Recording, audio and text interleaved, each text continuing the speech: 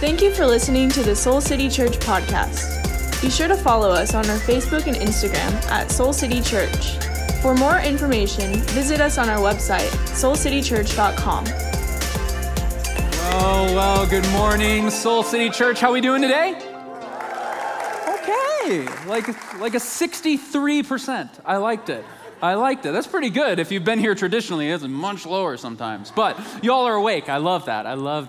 Well, those of you who are in this room or worshiping with us online, my name is John. I'm one of the teaching pastors here, and this is one of the great joys of my life, not just to be a part of this church, but specifically the moments that I have the privilege of getting up here and have 30 minutes or so of your attention. At least I think I do. I just don't take that lightly, so thank you for that, and I hope it's worth it.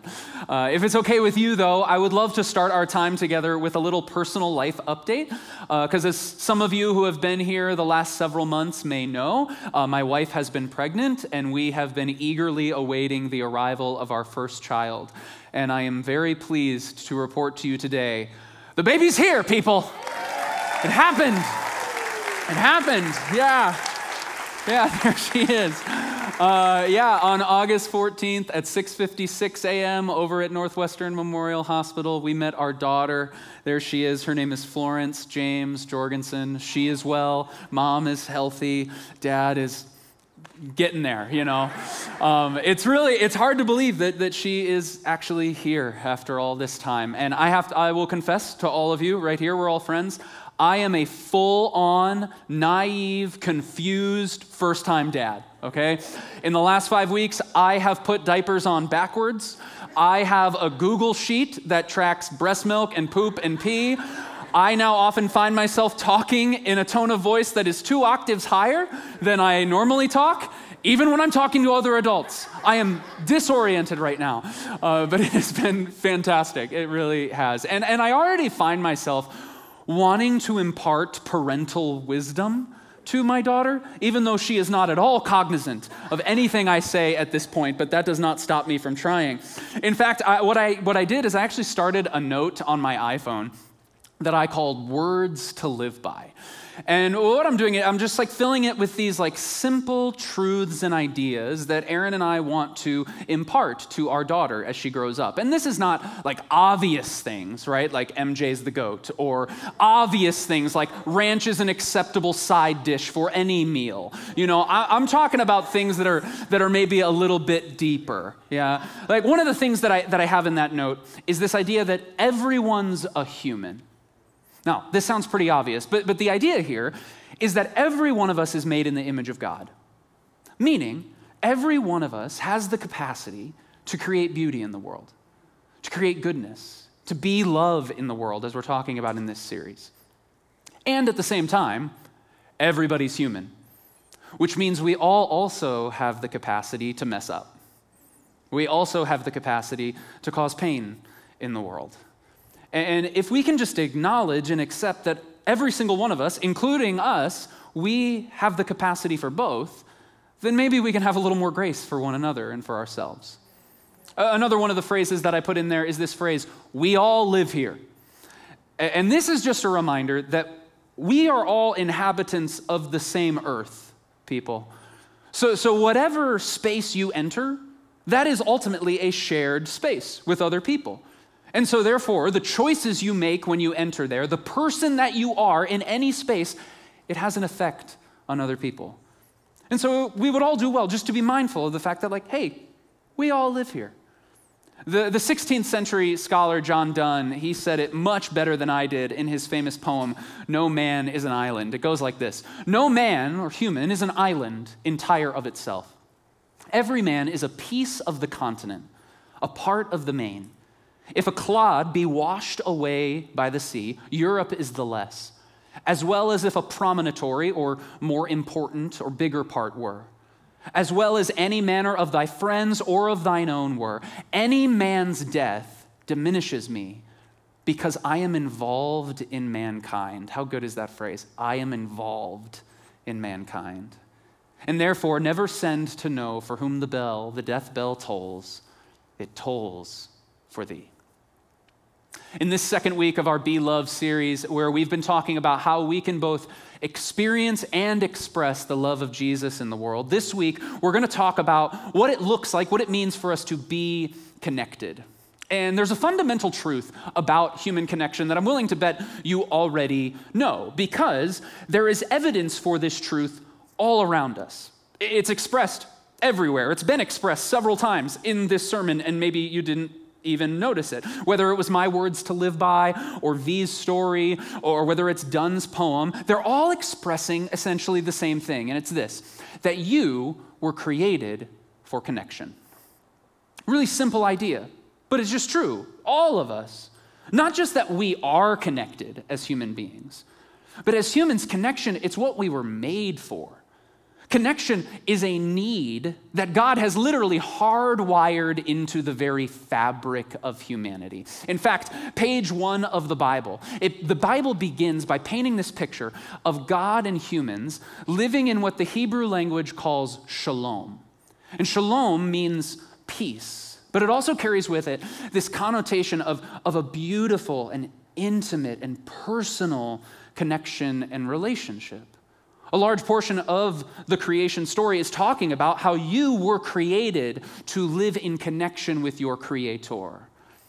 But the Bible doesn't stop there. For those of you who are familiar with the story, you know that in the beginning, God created everything, right? Sun, moon, stars, plants, seas, trees, the Chicago Bears, most weeks, all of that.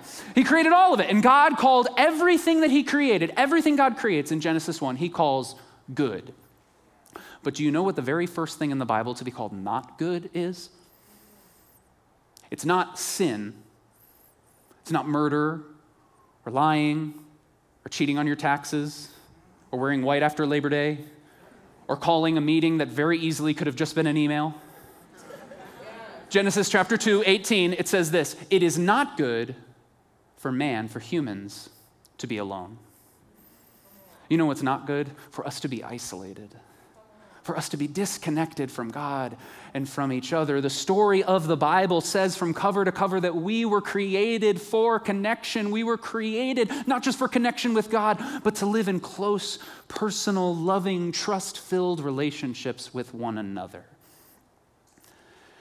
And yet, as obvious as that sounds, I imagine there are many of us watching online or here in this room today that when you hear me say those words, a little tension pops up inside of you. When you hear me say you were created for connection, maybe you start thinking, well, John, okay, if that's the case, well, then why am I so lonely? And maybe you wouldn't say that, because you don't want other people to know it.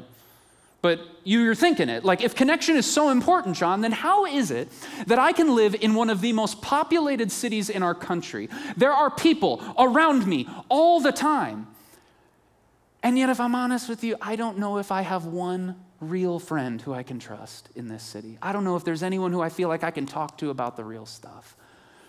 How is it that I can spend hours on my phone each day, typing and texting and liking and swiping and DMing, and yet when I put my phone down, I feel more isolated and disconnected than before I picked it up? As everyone's favorite worship pastor, Justin Bieber, says, what if you had it all, but nobody to call? Maybe then you'd know me. Because I've had everything, but no one's listening, and that's just gosh darn lonely. Most of us don't know what it's like to be an international pop star, but I imagine that most of us resonate with those words at some level. I know I deeply connect with them. Recently, the former Surgeon General of the United States, Dr. Vivek Murthy, wrote a book called Together. And the book is all about the threat of loneliness to not just our mental and emotional health, but the threat of loneliness to our physical health as well. And in the opening chapters, Murthy cites a 2018 study that showed that 22% of all U.S. adults say that they sometimes or always feel lonely or socially isolated. Later goes on to talk about a 2019 study, just a year later, that shows that 61% of adults reported feeling lonely at some point throughout their week. Now, I want you to notice something about those two statistics. Notice the timing. those are pre-pandemic stats, aren't they? Like, just imagine what a global pandemic and 18 months of wondering how safe it is to even connect with another human being. Just imagine what that has done to exacerbate our sense of loneliness that we've already had. And maybe right now you wouldn't necessarily name it as loneliness, but you think, okay, I was created for connection. Well, how am I supposed to do that when starting relationships is almost impossible right now? Because I don't know who is safe to be around. I don't know who I can really trust. Or even the relationships that I had are now different because of this pandemic. They're more complicated, or they just disappeared. Why do I feel like everyone just disappeared? I had these friends I used to be able to count on, and then one day I saw an Instagram post, they moved away. I didn't even know. No one texted me. I used to have these family members that I thought I could deeply trust. Now we have these ideological or political differences, and we don't even talk that much anymore. There's just a growing distance between us. Relationships are different. Or maybe, let's be real, maybe you've just forgotten how to connect with people. Yeah, like maybe you're just out of practice. It's been a while since you've been out in the world. And maybe you had an experience recently where you went out and you tried it. You know, you actually put on real pants and you went out in the world. You went to like a group or community gathering, and halfway through you couldn't wait to go home. I think the reality of our time that is truly tragic is right now we all need connection more than we ever have before. And at the same time, connection is maybe harder to come by than it ever has been before. And so the question that I want us to wrestle with in this time, in this moment, is how do you create the connection you were created for? Like, is this still even possible to live in that close, personal, trust and love-filled relationship with God and with others that the Bible says we were created to live in? And in order to tackle this question, you're never going to guess what I'm going to have you grab. A Bible. Let's do it. So reach under the seat in front of you. There should be a Bible right there. Turn to John, the Gospel of John, my favorite gospel for obvious reasons. Chapter 17. If you're in a Soul City Bible, that is on page 878. That's a cheat code, 878. If you're worshiping with us online, just grab whatever Bible you have, whatever tab you have, and open to the Gospel of John, chapter 17. This book that we are about to read a passage from together, the book of John, it tells the story of the life, death, and resurrection of Jesus. And at this point in the story that we're going to hop into, this is a pretty crucial moment for Jesus. John 17, it tells the story of what is most commonly known as the Last Supper. Now, this is the last meal, the last meeting that Jesus is going to share with his disciples, with the people that he chose to live connected to. This is the last time he is going to see them before he's arrested and before he's executed on the cross. And I want to start reading in verse 20, where Jesus, he's in the middle of praying for his followers. He says this in verse 20, "My prayer is not for them," meaning his disciples, "alone. I pray also for those who will believe in me through their message, that all of them may be," say the next word, one. "That all of them may be one, Father, just as you, Father, are in me and I am in you, may they also be in us, so that the world may believe that you have sent me. I have given them the glory that you gave me, that they may be," say it again, one as we are one. I want you to notice something about this prayer. Like we just said, these are Jesus' final words. This is his proverbial mic drop. He's about to leave the stage. The last thing he is going to say to his closest friends, I want you to notice, Jesus' final prayer, the note he wants to leave on, is not a prayer that his followers would have perfect theological beliefs. Not that they would have all the answers. It's not a prayer that they would all look and act and talk the exact same way. Jesus doesn't pray for them to go out and defeat liberalism because it's ruining our country. He doesn't pray for them to go out and dismantle conservative thinking because it's holding us back. No, but Jesus' final prayer, the note he wants to end his whole ministry on, is a desire for his followers to live connected, for them to be one. And not just like a flaky, I'll cancel on you if I find something better to do, or I just don't feel like going anymore kind of connection. But he describes it as the close, familial, vulnerable, deep connection that he has with the Father. He wants us to have that same connection with him and with others. And Jesus makes it really clear, did you notice? That this prayer, it's not just for the 12 disciples who are around that table, but he says his prayer is for anyone who would come to follow Jesus throughout history. Do you know what that means? That means that this is Jesus praying for you. That long before you were born, your parents were born, long before you were ever a twinkle in their eye, Jesus was praying that you would live connected. Because he knew that is what we needed. Jesus longed for us to live connected as he was. In fact, he wanted it so badly that not only did he dedicate a prayer to it, it's actually what he gave his life for. Several hours later, after this, as Jesus is hanging on the cross, he cries out in his final minutes, Eloi, Eloi, lama sabachthani, which means, my God, why have you forsaken me?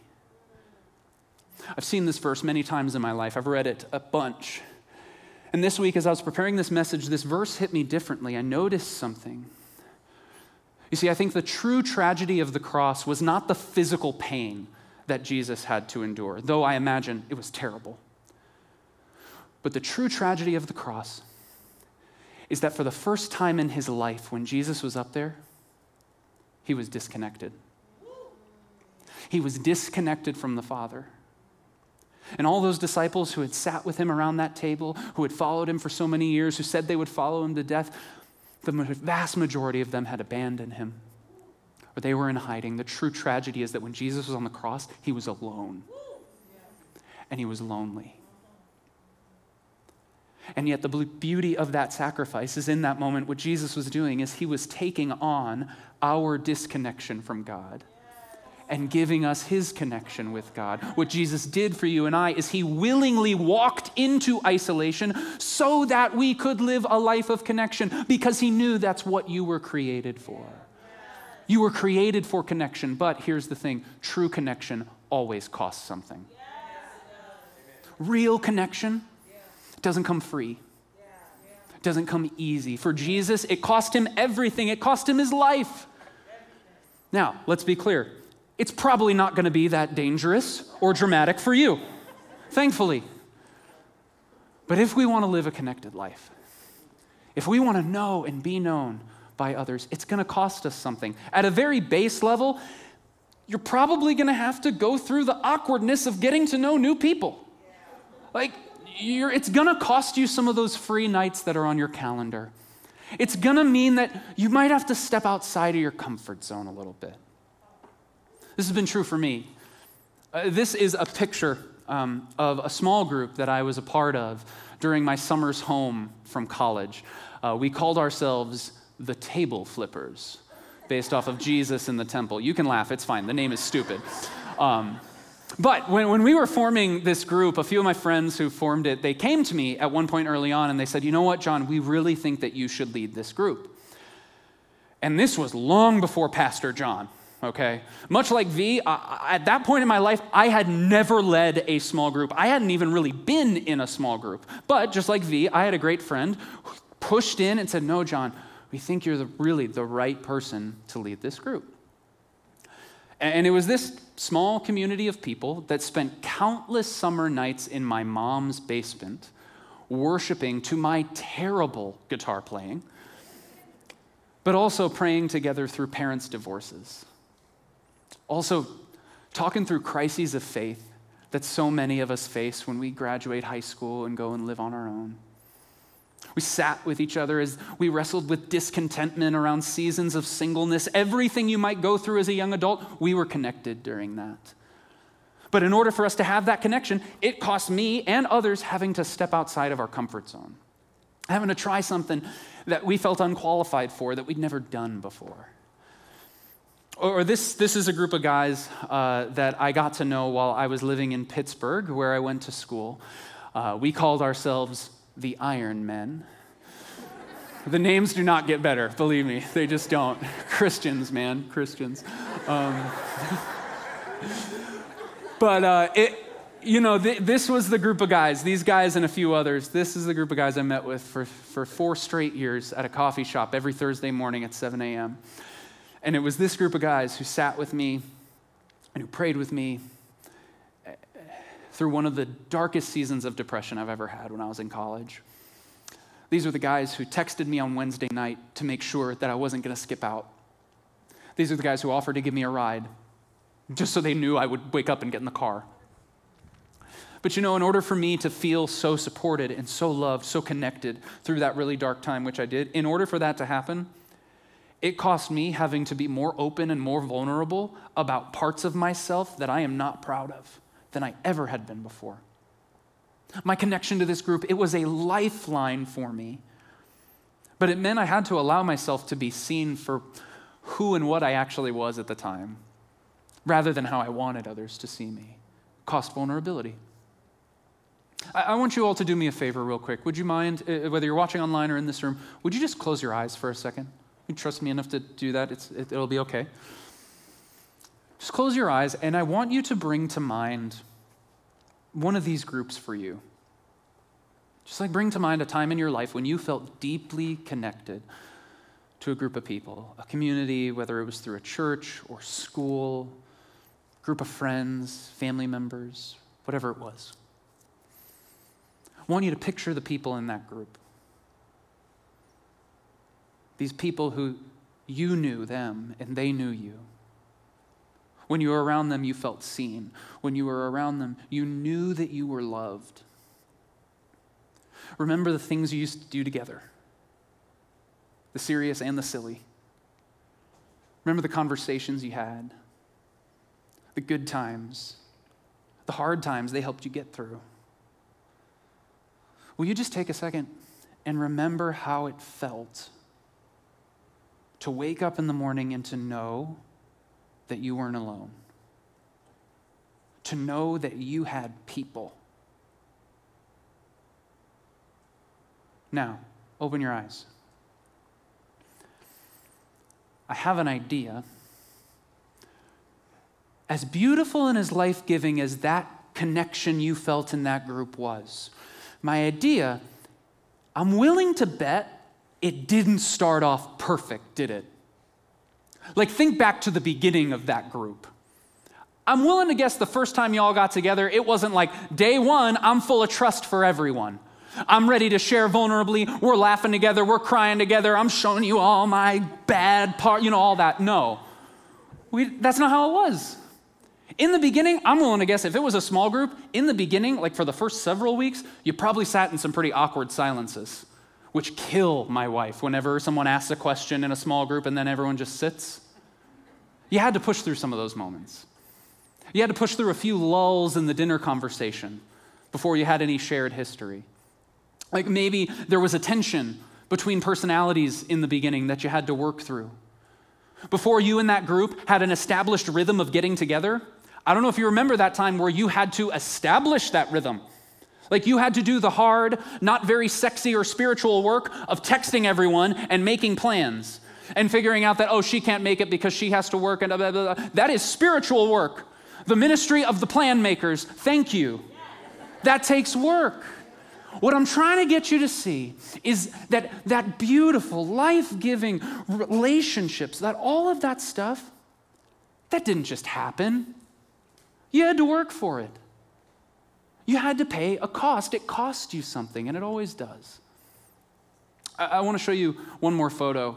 This is a group of couples that Aaron and I have been deeply connected to over the last 3 years or so. And we met all of these people here at Soul City through groups and other things like that. We did not give ourselves a name. We learned from experience.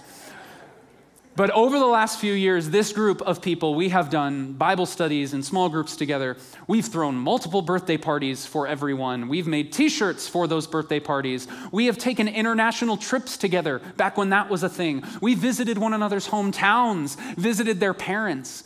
And if you couldn't tell, in the last year, every single one of these couples, all of us had our first kid within 12 months of each other. And a season that is so exciting, but also can be really difficult, We all got to do that together. But here's what you don't see in this photo. What you don't see is that there is one more couple who is absolutely a huge part of this group. They are not in this photo because a few months ago they moved out to the West Coast. And what you also don't know is that right around the same time, 2 more of the couples in this picture also moved out of Chicago. And so recently, this community that has meant so much to Aaron and I, recently the cost for us was having to say goodbye.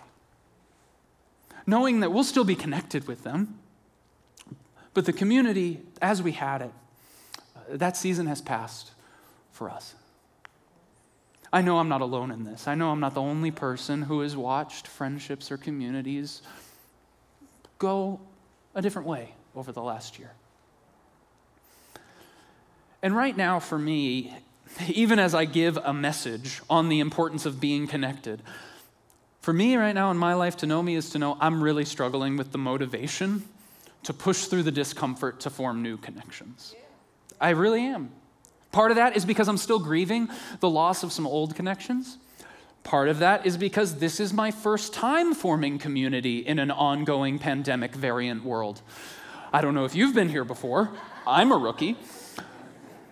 Another part of that is because I'm an introvert. I am, which means connection, it's never been the easiest thing for me. It has never come naturally. It is always hard. The introverts in the room are saying amen, but you don't hear it.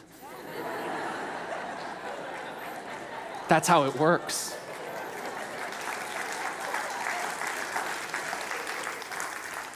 And here's the thing, this is not just true for me. It's true for all of us. When you think about connection, Pastor Jeannie said to me after the last service, she said, unity, oneness, connection, it's not an event, it's a practice. It is not just a one-time thing. Like I signed up for this thing or I went out to dinner with them one time, I should feel connected, right? No, it is an ongoing practice.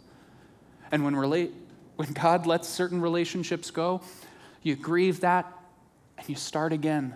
It's just making room for new connections, new relationships in your life. Because here's the ultimate thing I want you to take away. True connection, while it does cost something, it's always worth it. You think about all the work that you had to do, all the time you had to put in to create the connection of that beautiful community you thought about earlier. You think about all the questions and all the anxiety and all the fear you have surrounding, like, how do I create community in 2021? All of that stuff, I'm not saying that it's going to be easy to push through that. I'm not saying it's easy work. I'm not saying that the cost is low. What I'm saying is that it's always worth it. What I'm saying is that if you are here and you are a human being, which as far as I can tell is 100% of you, your soul needs this, even now. Even when we live in a world that it seems like everything is pushing us towards disconnection or division or isolation, we need this now more than ever. And so your homework for this week, it's pretty simple. Not easy, but simple. Your homework for this week is to take a step towards connection. Whoever you are, whatever your circumstances, do some work between you and God and figure out what would it look like for me to take a step towards living a more connected life. For many of you, you're going to be able to do it before you leave the building. Because what you're going to do is as soon as this service is over, you're going to walk out those doors, you're going to go to the lobby, you're going to find someone in a teal shirt that says Be Connected, and you are going to sign up for a Soul City group. Hear me. This is not an ad for our church's offerings. This is me recommending to you something that has transformed my life. If I think about the most meaningful relationships in my adult life, other than my family and childhood friends, almost every single one of them was a result of joining some kind of group in the local church. Again, I'm not promising you it's going to be perfect. I'm not saying week one you're going to show up and be like, I have friends, life is good. It's going to take some time. It will. Remember, connection, it costs something. But I promise you it will be worth it. If you're watching online, you are not exempt from this. We have a link in the description with all of our groups. We have virtual groups. We have thought of you. We want you to be connected. And if you're in this room, again, just right outside those doors, get connected today. Get your homework done before you go home. That's the whole game, isn't it? I'm not promising you it'll be easy, but I do promise if it's connection, it's worth it. Then my challenge to those of you who are already in a group, the hundreds of you who already are, is to walk around this week with that question in your mind. How can I live a more connected life? Like, what would it look like for me, in my circumstances, who I am, to walk around and just be mindful that, like, we all live here. I'm not an island. I was created for connection, and so was that person. So what can I do? How can I, as Jarrett talked about last week, how can I be bright and create the connection that all of us were created for? If you're in this room, would you stand with me? We're going to worship together, and I would love to pray over all of the connections that are going to be made today. Let's bow our heads. God, thank you so much. Thank you so much that you created this need for connection. And not just that you created the need, but you created a need where there is opportunity to fill that need all around us. And God, that doesn't mean it's going to be easy. It doesn't mean it's going to happen right away. It doesn't mean we don't have obstacles standing in our way. But I pray right now, whatever fears, whatever anxieties, whatever reason someone has in their head right now to not connect, to not sign up for a group, God, I pray that you would wash that away and replace it with the truth that we were created for connection. And God, if we went this whole time and all we did was connect with other people, then this sermon would be a failure. Because that's not the only connection we were created for. God, you wanted to connect with us so badly that you sent your one and only Son to die on our behalf to create that connection. And that Son called you Father and invited us to call you Father as well. That's how close, that's how personal, that's how intimate you want to be with us. You want to have a relationship with us. We're your kids. And so God, as we sing about your fatherly love now, I pray that every single person in this room, wherever they are on their spiritual journey, that they would see, that they would know, that they are seen and known by God. We love you. In Jesus' name we pray. Amen.